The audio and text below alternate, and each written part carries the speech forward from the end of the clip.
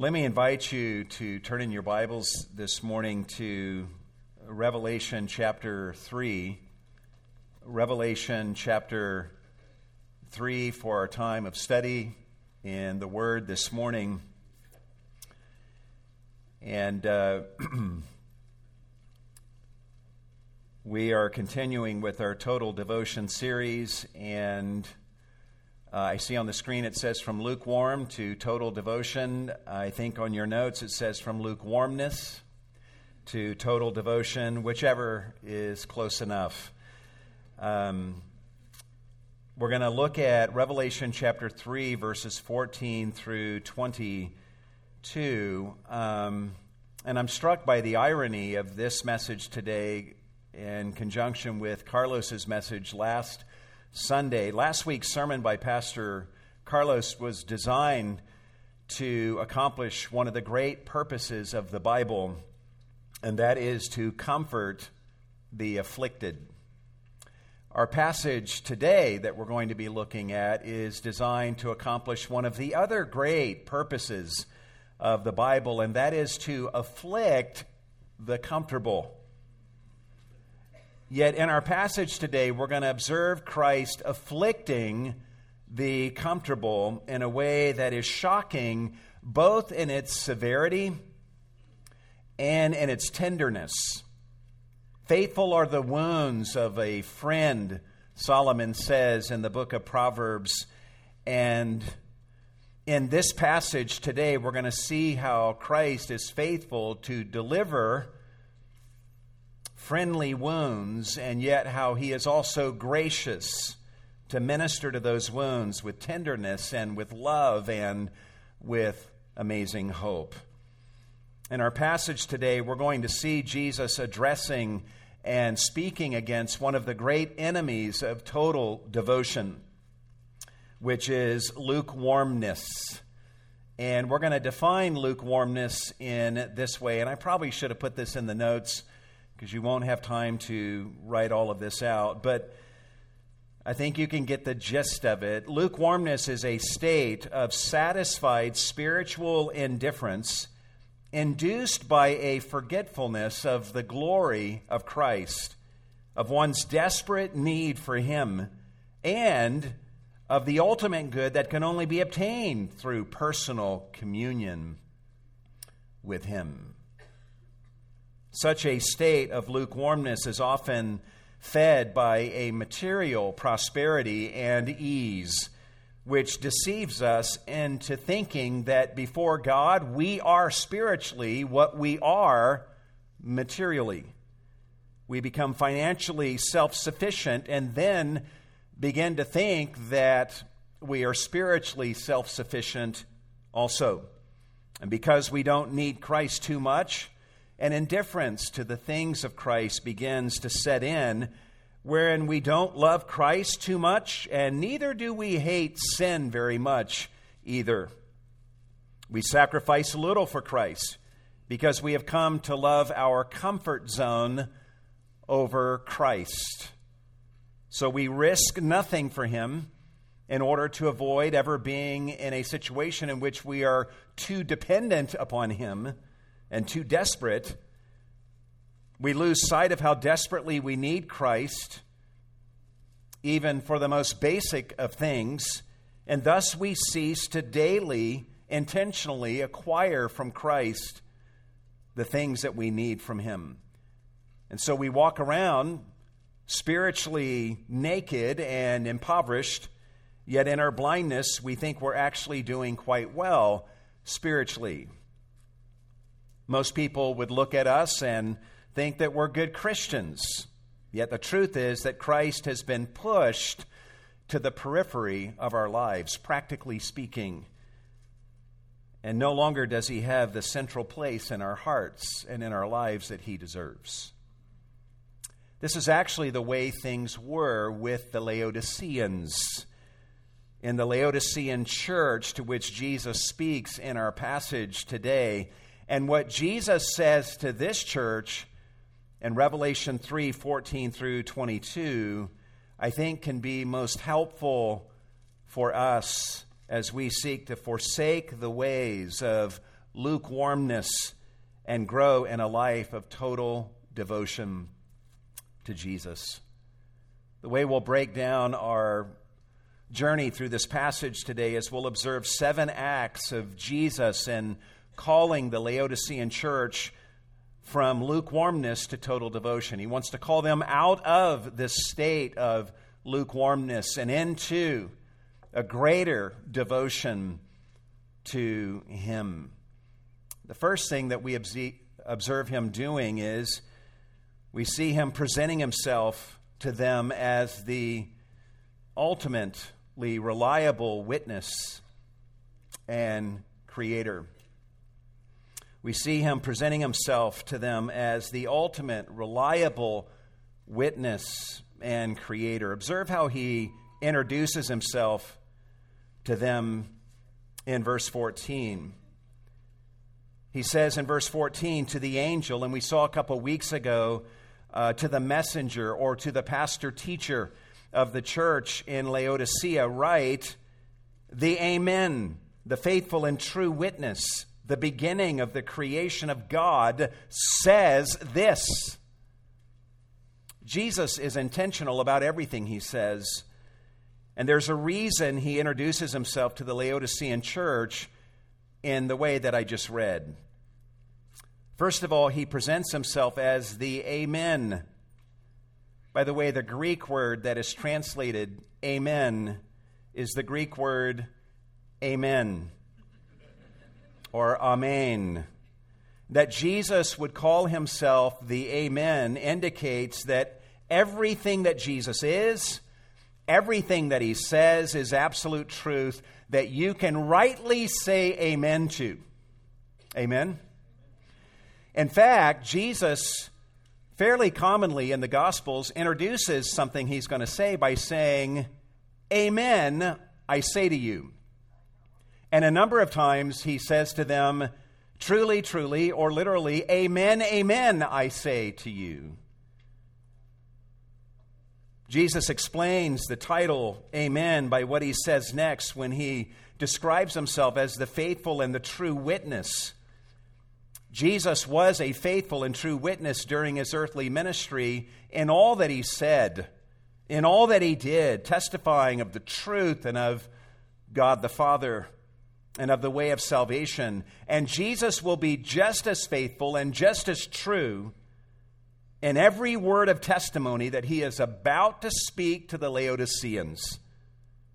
Jesus will describe the Laodiceans in ways that they are instantly going to disagree with.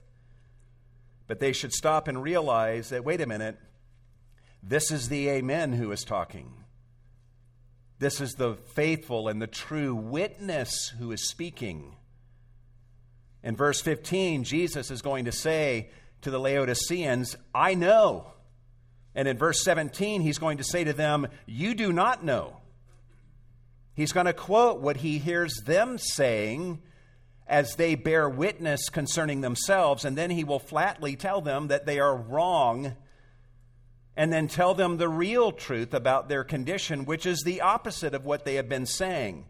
And they need to listen to Him and agree with Him rather than agreeing with themselves, because He is the Amen and they're not. He is the faithful and the true, perfect witness, and they are not, and neither are we. If you and Jesus ever disagree, you need to side with Him, because He's the Amen and you're not. Jesus also presents Himself to them as the beginning of the creation of God. And this by no means means that Jesus is the first thing that God created. Jesus is eternally pre-existent. That means that He is the beginner, the originator of the creation of God. This is taught in John chapter 1, verse 3, where John says, all things came into being by Him, and apart from Him, nothing has come into being that has come into being. He is the originator, the beginner of all creation, of God's creation. This is an important truth about Jesus for the Laodiceans to be reminded of at the outset here. The city of Laodicea was situated in a fertile valley which provided them some of the most luscious resources on God's earth. And this is part of what made them so wealthy and comfortable. And Jesus wants these Laodiceans to know that all the good that they enjoy on God's good earth is from the hand of Jesus in the first place. Even their material blessings, because Jesus is the beginner, the originator of the creation of God that they enjoy the benefits of.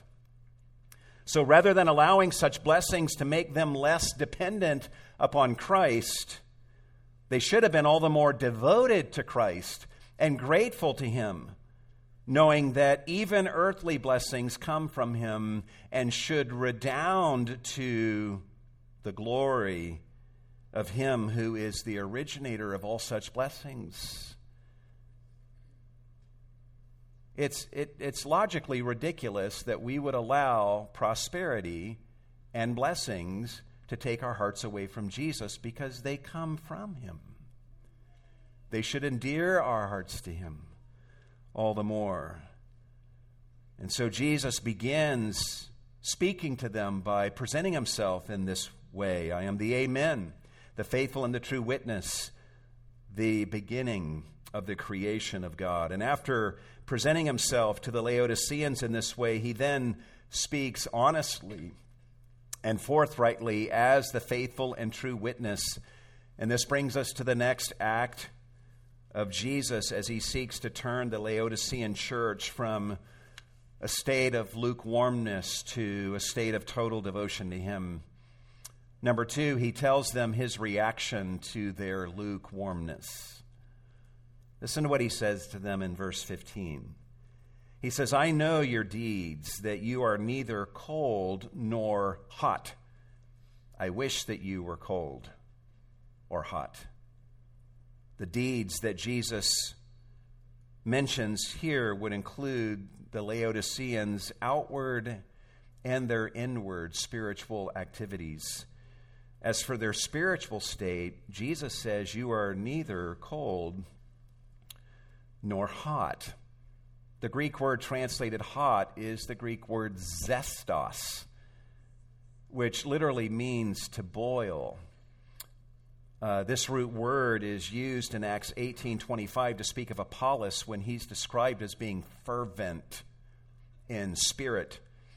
Here in Revelation 3, the word would basically mean to be fervently for Jesus, having zest for Him, and being on fire for Him and for everything He stands for.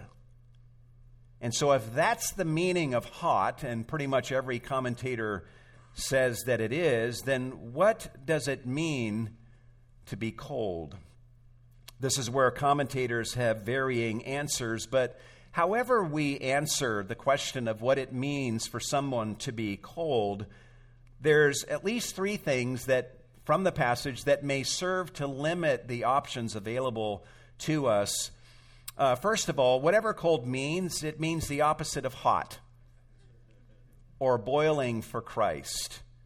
Secondly, whatever cold means, it seems to be something that Jesus genuinely wishes the Laodiceans were. He says, I wish that you were either cold or hot. Thirdly, whatever cold means, it seems to be a condition that would not make Jesus want to throw somebody up. Think about it. If we use Jesus' words as a guide, we would conclude that lukewarmness is the only condition that would cause a person to be spit out by Jesus out of His mouth. Someone who is hot and someone who is cold would not be spit out by Jesus. Given these 3 considerations, I would at least suggest that being hot and cold are both good things. And this should not surprise us. Think about it this way. A righteous person is hotly for Jesus and righteousness, and he is coldly against unrighteousness and anything contrary to Jesus. Show me a righteous and a godly person, and I will show you a person who is very much hot for certain things and very much cold against other things. When it comes to things that really matter, the righteous person is either hotly for or coldly against. He's never lukewarm in his response to what is good and godly, and he's never lukewarm in his response against what is evil. That said, whatever your interpretation of the word cold may be, the text is clear that Jesus doesn't like the Laodiceans being lukewarm. He says in verse 16, "So because you are lukewarm and neither hot nor cold, I will spit you out of my mouth." This is a very harsh statement from Jesus that none of us would ever want to hear. He's telling them the kind of reaction that their lukewarmness is provoking in him. He's telling them that their blasé attitude toward him does not produce a blasé response within him. Their lukewarmness toward him produces a very passionate response from him, a response of retching and heaving. Their attitude makes him want to throw up, to throw them up. At the same time, guys, this is a most merciful statement by Jesus, because it implies that Jesus, amazingly, has not yet spit them out of his mouth. Actually, there's an extra verb in the Greek text that doesn't often get translated in our English translations. Literally, the Greek text reads this way: Jesus says, "I am about to spit you out of my mouth." So there's wonderful mercy here. Jesus has not yet spewed them out of his mouth, and he's talking to them here so that they can hear Jesus and repent and avoid the fate of being spit out of his mouth.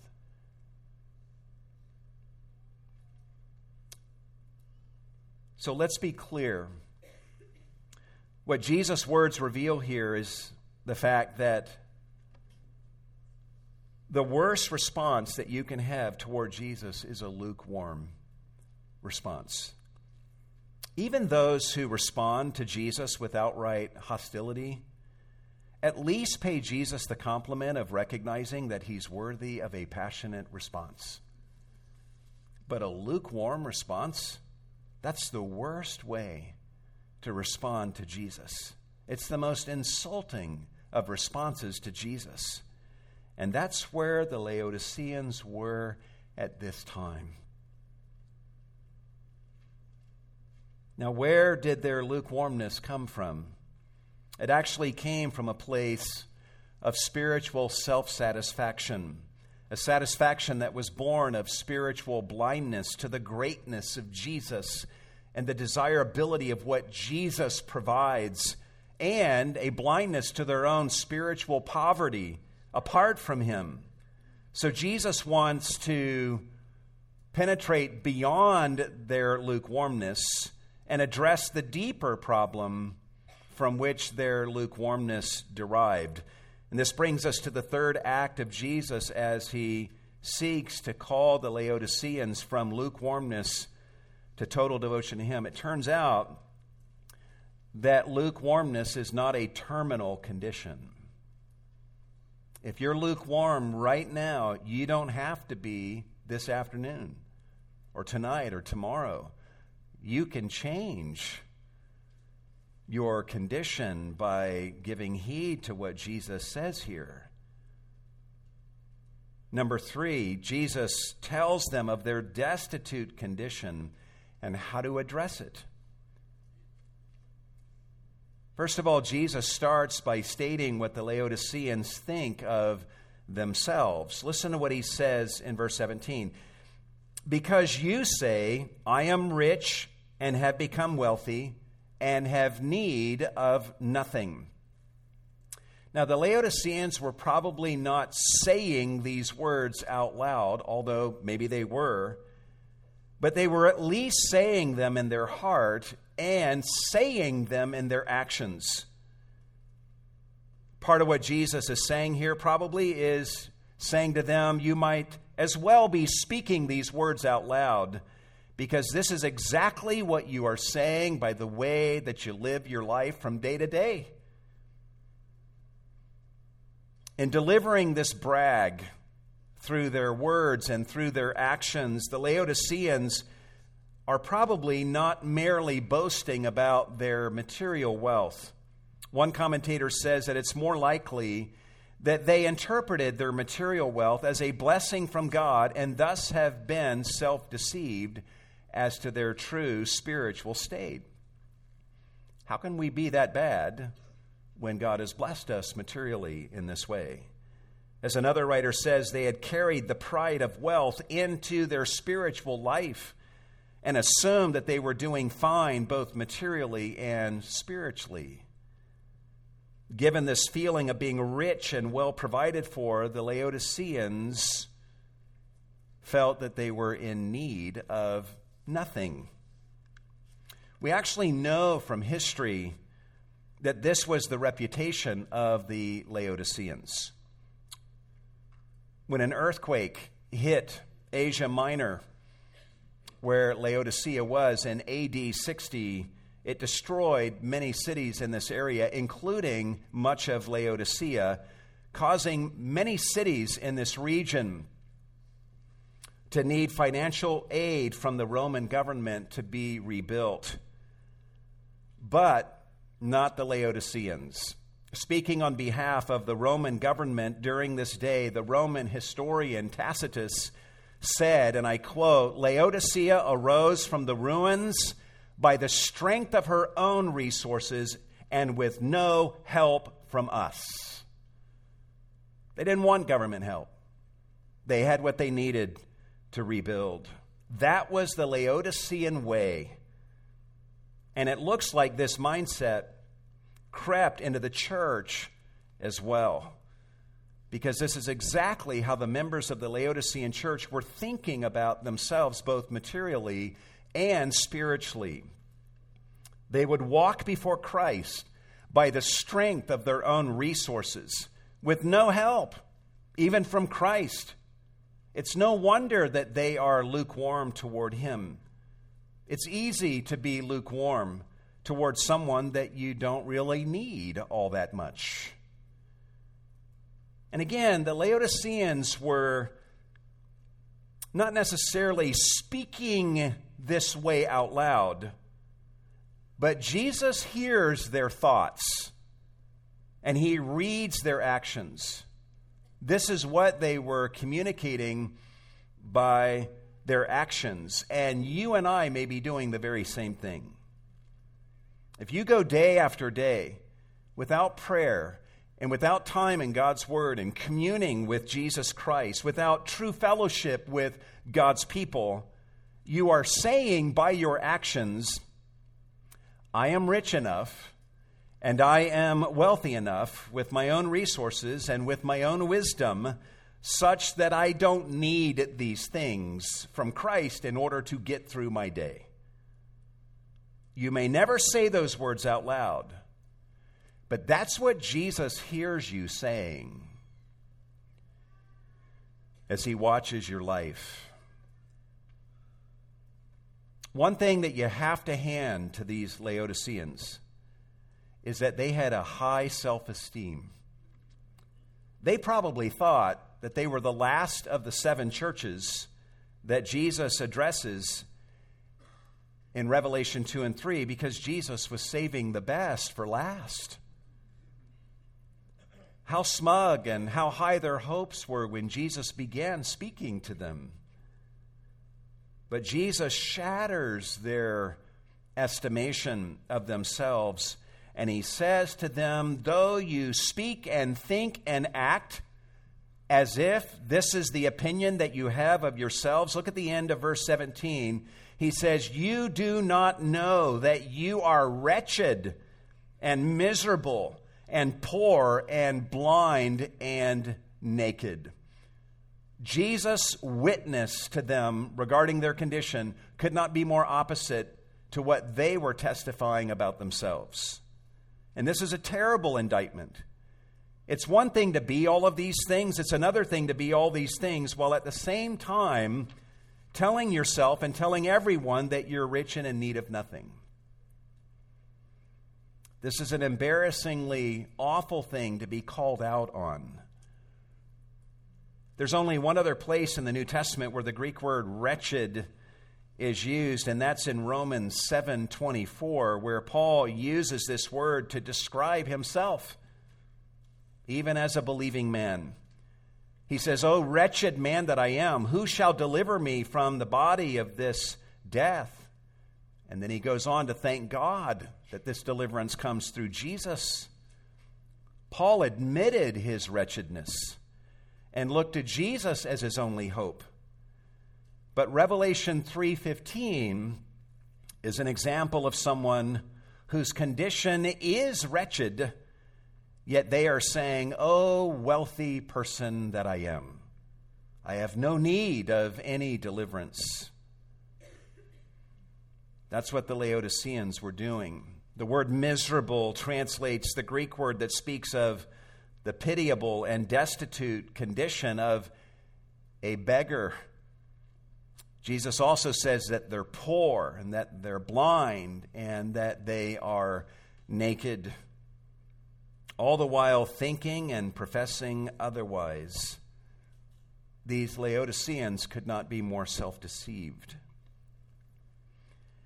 However lukewarm the Laodiceans were prior to this moment, indifferent, apathetic, these words from Jesus would have aroused in them a deep alarm and embarrassment. Being called out by Jesus like this in front of the other 6 churches of Asia Minor who are reading these words. But right in the middle of their moment of alarm, Jesus immediately and most graciously gives them counsel so that they might rectify their destitute and self-deceived condition. Look at what he says in verse 18. He says, "I advise you, I counsel you, to buy from me gold refined by fire so that you may become rich, and white garments so that you may clothe yourself, and that the shame of your nakedness will not be revealed, and eye salve to anoint your eyes so that you may see." At the very least, Jesus calls upon them to receive 3 things from him: gold so that they might become rich, white garments so that they would not be naked anymore, and eye salve so that they might see their true condition and see Christ for who he really is. It's hard to know exactly what each of these symbols mean. Commentators have a variety of ideas about what the gold and the white garments would represent. But what is clear, guys, is that Jesus is saying that he has everything that they need to rectify their condition. He has the finest of whatever they need to be spiritually rich and prosperous. He has what they need to be clothed in the finest of clothing that covers the shame of their spiritual nakedness. And he has what they need to be able to see once again, to see themselves truly and to see Christ as they ought to see him.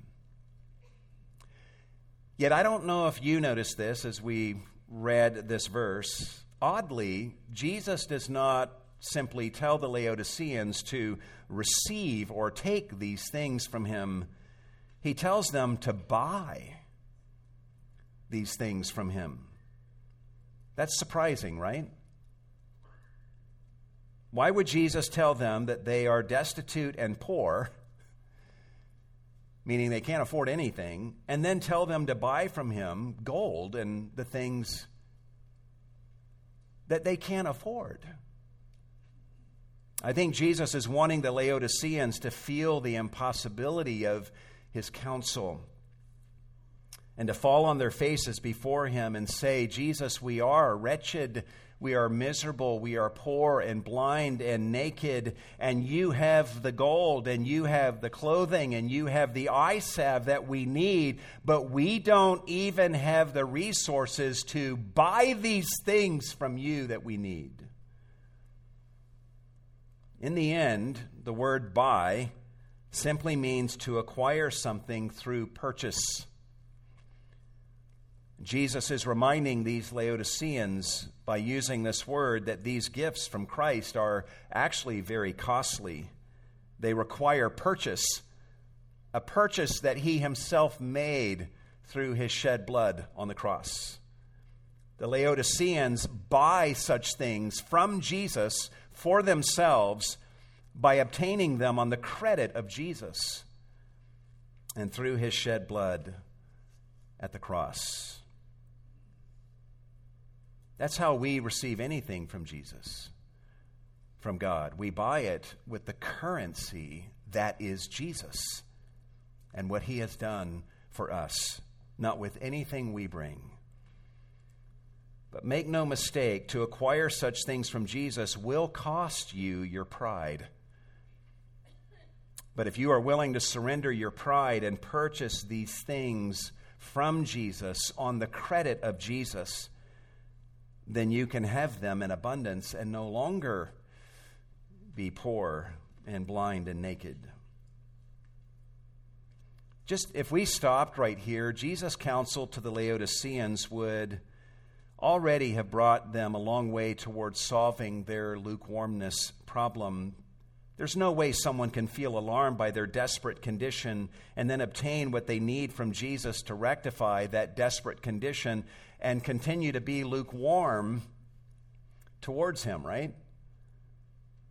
But there's something more that these Laodiceans must do, and this leads us to the next act of Jesus and calling these Laodiceans from lukewarmness to total devotion to him. And that is, he calls them to be zealous and repent in light of his loving discipline. He calls them to be zealous and repent in light of his loving discipline. Listen to what he says in verse 19.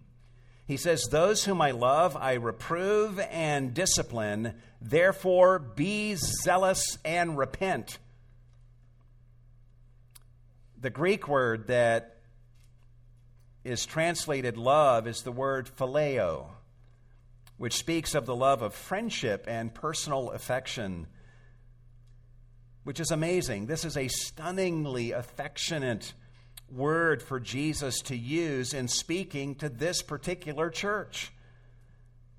As Robert Thomas, one commentator, says, the surprising choice of this emotional word comes as a touching and unexpected manifestation of love toward those who deserve it least among the seven churches.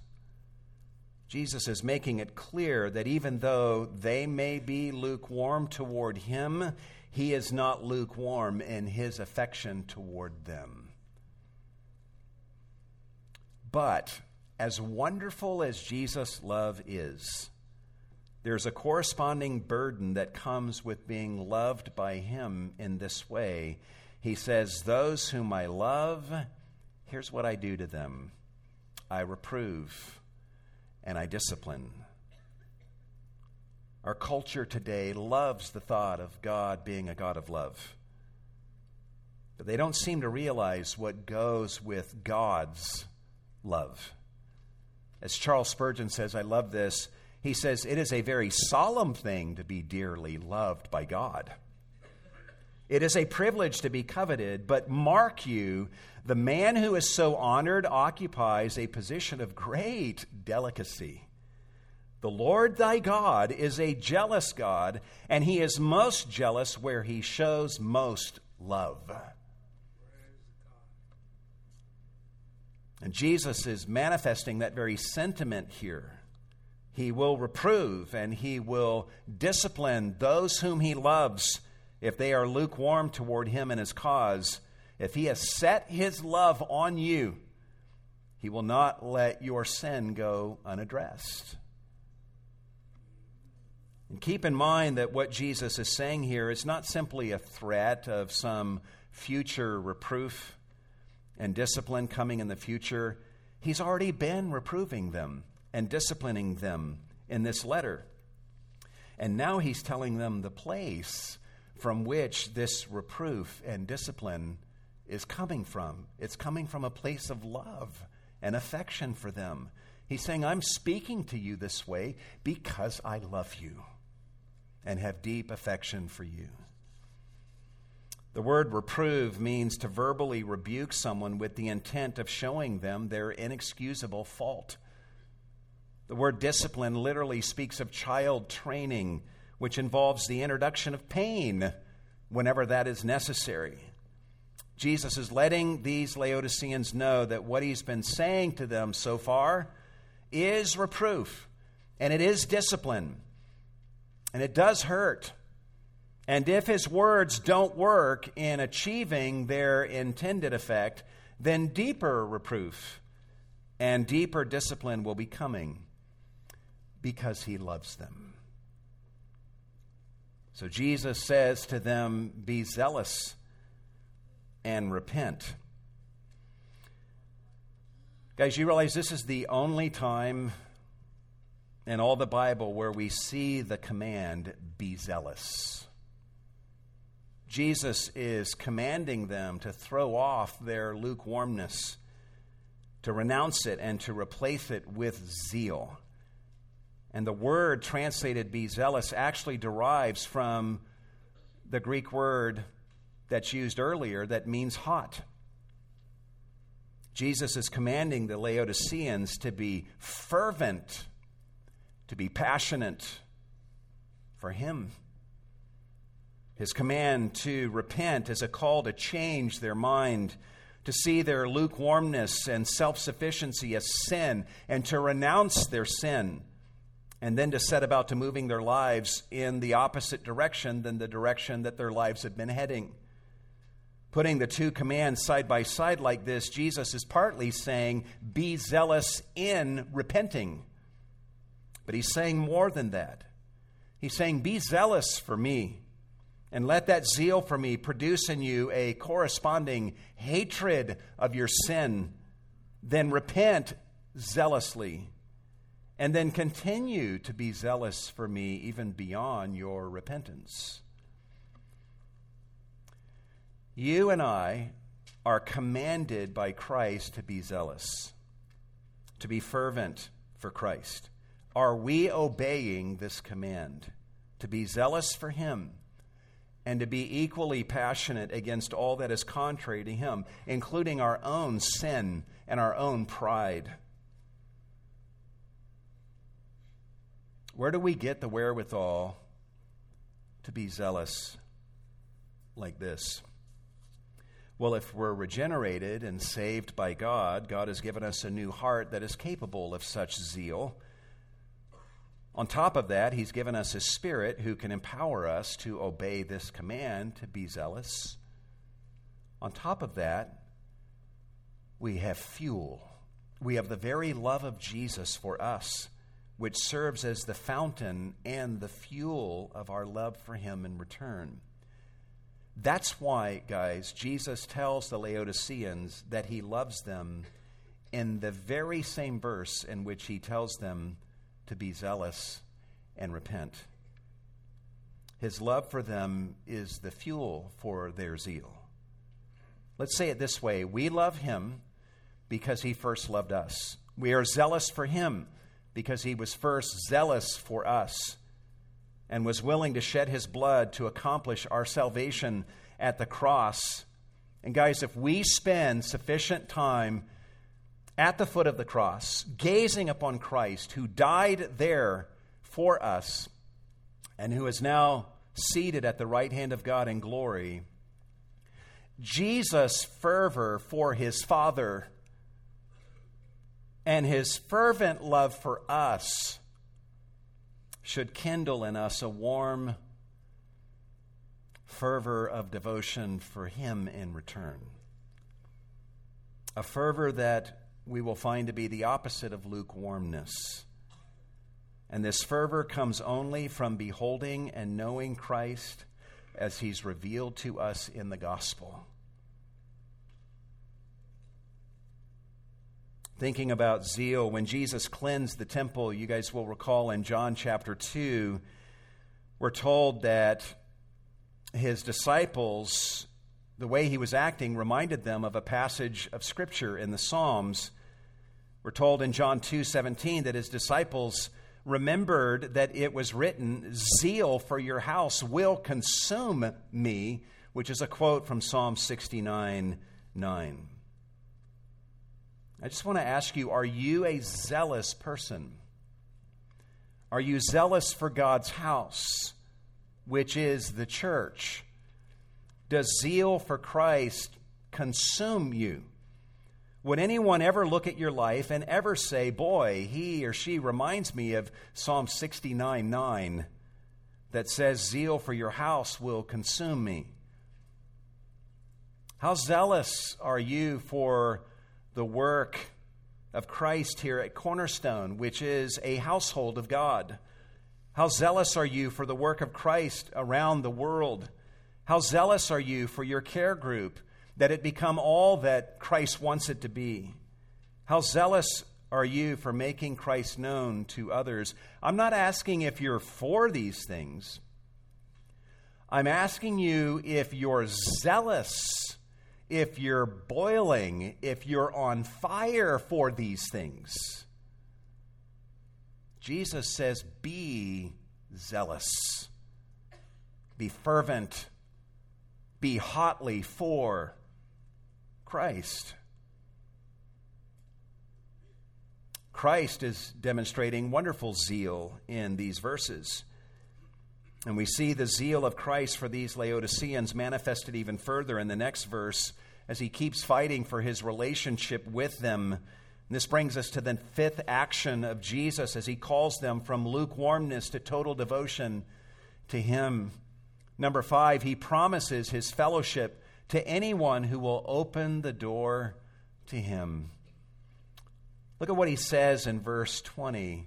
Behold, I stand at the door and knock. I am standing at the door and knocking.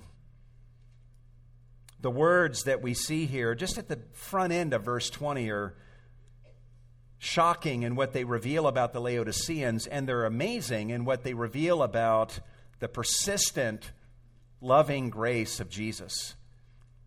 What Jesus says at the beginning of verse 20 reveals that Jesus is apparently on the outside of the Laodicean church, but it also shows his amazing condescension in seeking to regain entrance. He could have easily said, I'm done with you. But he doesn't do that. He says, I'm standing here and knocking. He also could have easily barged in and knocked down their door. He is the glorified Lord who has the right to do that. But he doesn't do that either. Instead, he says, behold, I'm standing at the door and I'm knocking. In saying this, in part, Jesus is giving the Laodiceans perspective on what he's been doing throughout these verses. In all that he's been saying to them, he's been calling and knocking, fighting hard for his relationship with them.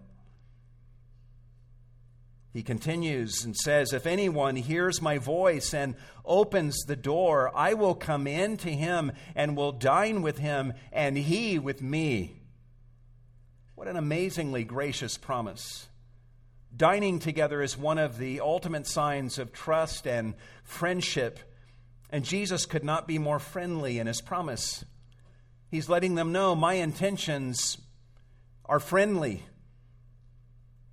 And all that I've been saying, I have spoken with the goal in mind of producing an outcome that may lead to me and you dining together in intimate friendship. His promise is twofold. If someone opens the door to Jesus, he says, I will come into him. He never refuses someone who opens the door to him. If you open the door of your life to him this morning, he will always come through that door. Then Jesus promises that he will dine with that person and that he will let that person dine with him. In other words, they will eat together as friend with friend, eating what the other offers. That's the picture. Jesus is saying, I will partake of what you offer to me, and I will give much to you for you to feast upon. And you will be able to feast on the sumptuous, delicious portions that I offer to you.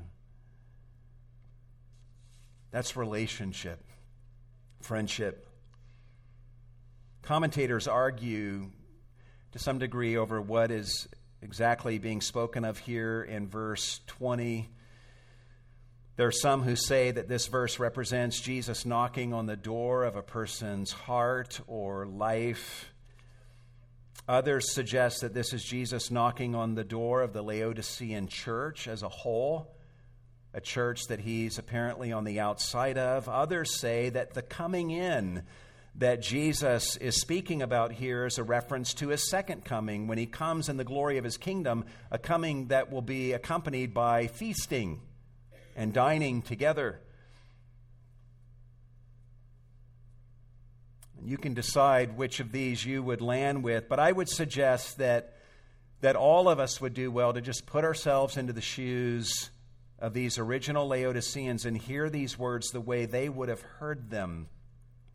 Jesus tells them that he is standing at the door and he's knocking right now and he's calling to them, and he says, if anyone, singular, hears my voice and opens the door, I will come in to him, singular, and dine with him, singular, and he, singular, with me.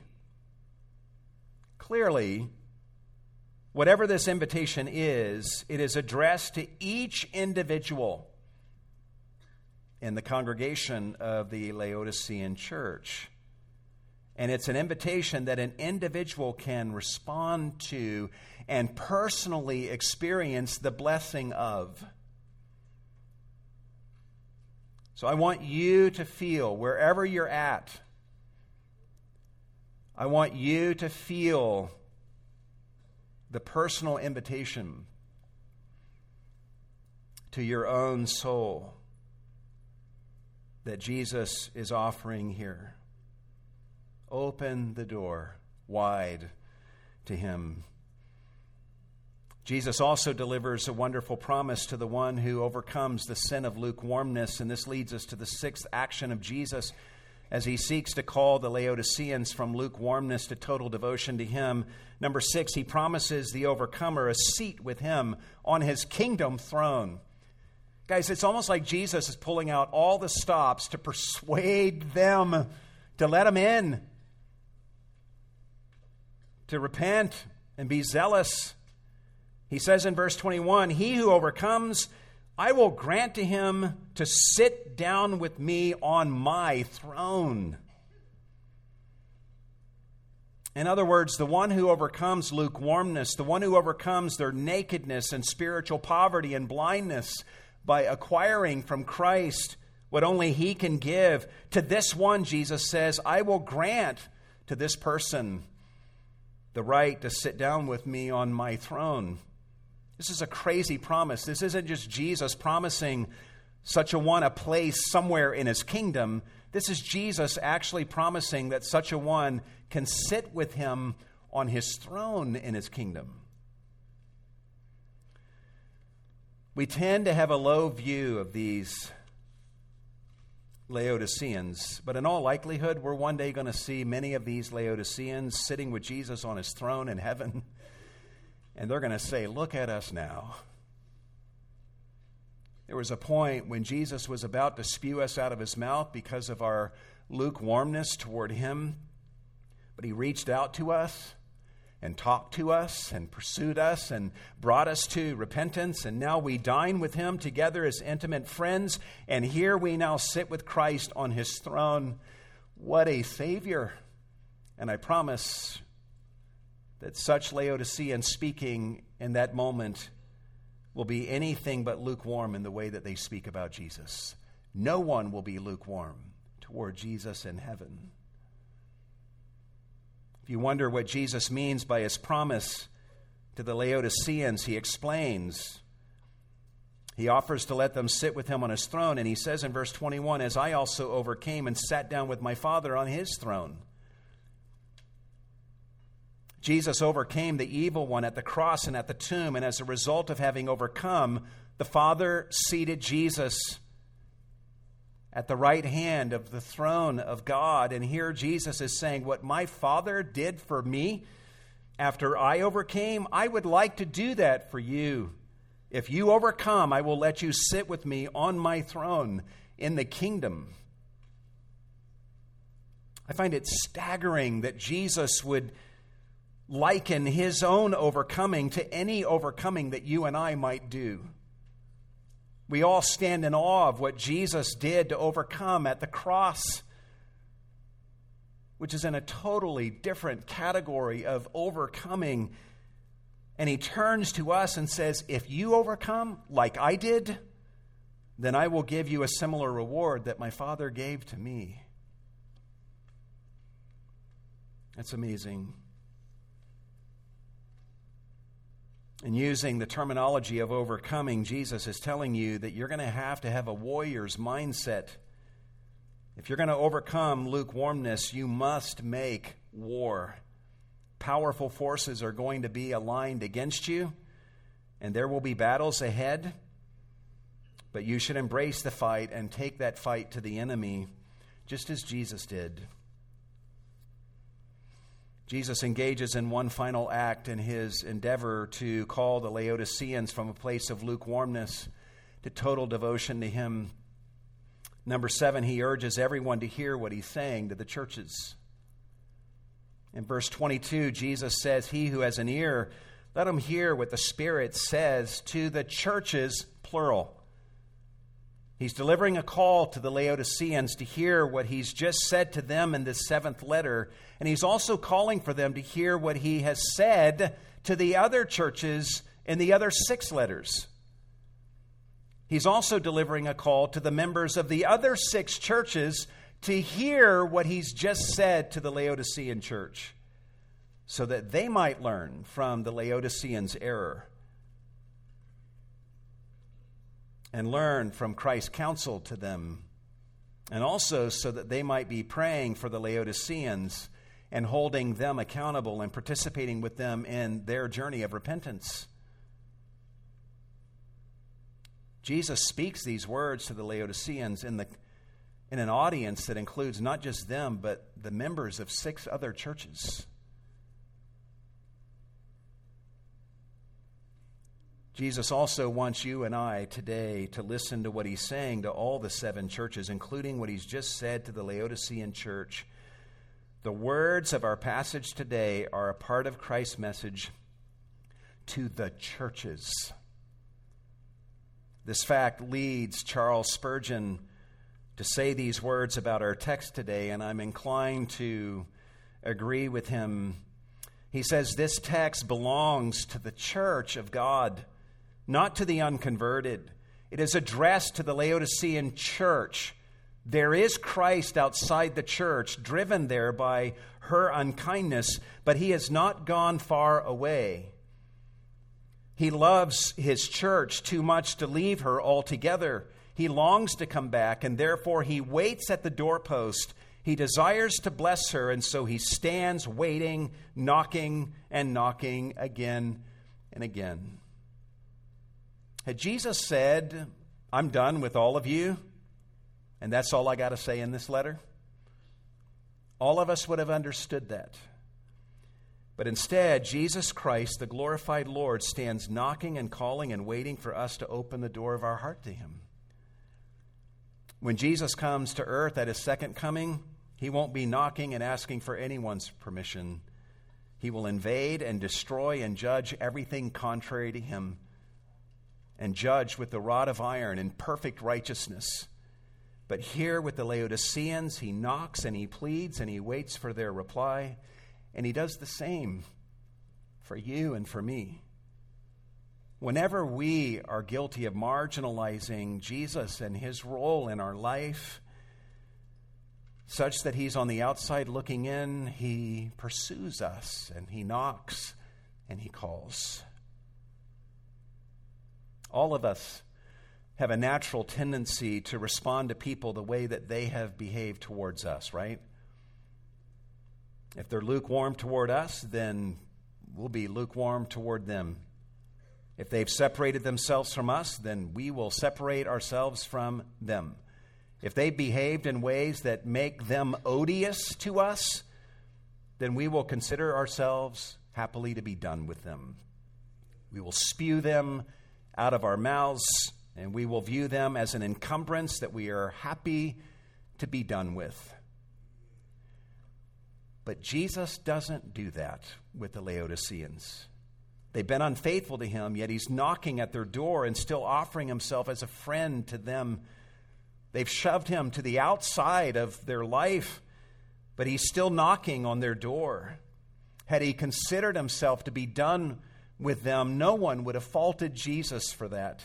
But he pursues them. He speaks to them. He tells them that he loves them. He tells them that he wants to dine with them. And he makes amazing promises to them, even offering them a seat with him on his throne forever.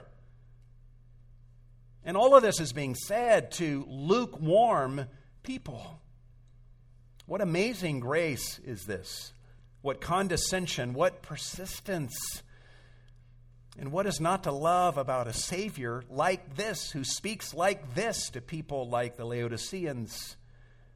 How can we be lukewarm toward one such as this? And how can we not love others with the same kind of persistent, seeking, pursuing love? Just in closing, let me just say this real quick. Any of you feeling convicted? If you have felt conviction in your heart at any point during this message, I want you to embrace that conviction and be encouraged, because it's a sign of life. The worst fate that could befall any of us in this room is that we sit through a passage like this today and feel nothing. No conviction.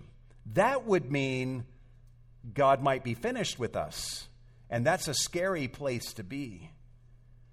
But if you feel the conviction of the Holy Spirit in your heart, realize that the pain of conviction that you are feeling is Jesus working in your heart through his Spirit. It may be him knocking against the door of your heart, asking to be let in. Be excited about that and let him in. Repent and start dining with Jesus. That is the ultimate cure for lukewarmness, you know. Jesus. Open the door of your life to him each day. Learn the art of dining together with Jesus as friend with friend. If you've never opened the door of your heart to Jesus and invited him in, you're not here today by accident. Respond to what you've heard and swing wide the door of your life and your heart to Jesus and invite him in. If you have opened the door of your life to Jesus, but lately you've been treating him as some non-essential, nice thing that's on the periphery of your life, hear him today beckoning and calling and knocking on your door today. Open the door. Invite him back in and dine with him anew. Because no one who dines with Jesus stays lukewarm toward him. Zealous diners with Jesus always become zealous lovers of him. Let's pray together.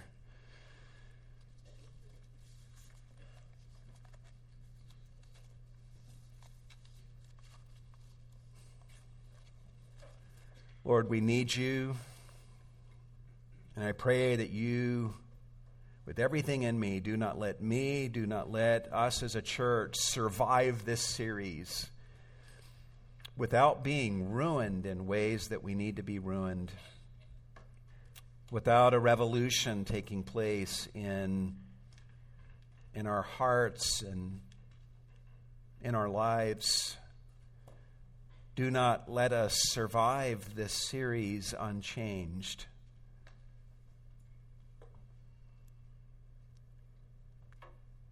That would be a fearful thing. We need you, Lord. We thank you for pursuing us when we have not been worthy of such pursuit, when we have been guilty through our sin of shoving you off, and yet you continue to pursue. My goodness, the glorified Lord pursuing us. We love you, Jesus. And we thank you for this beautiful vision of you in this passage, in which you are honest, you are frank, you crash our fantasies and our self-perceptions,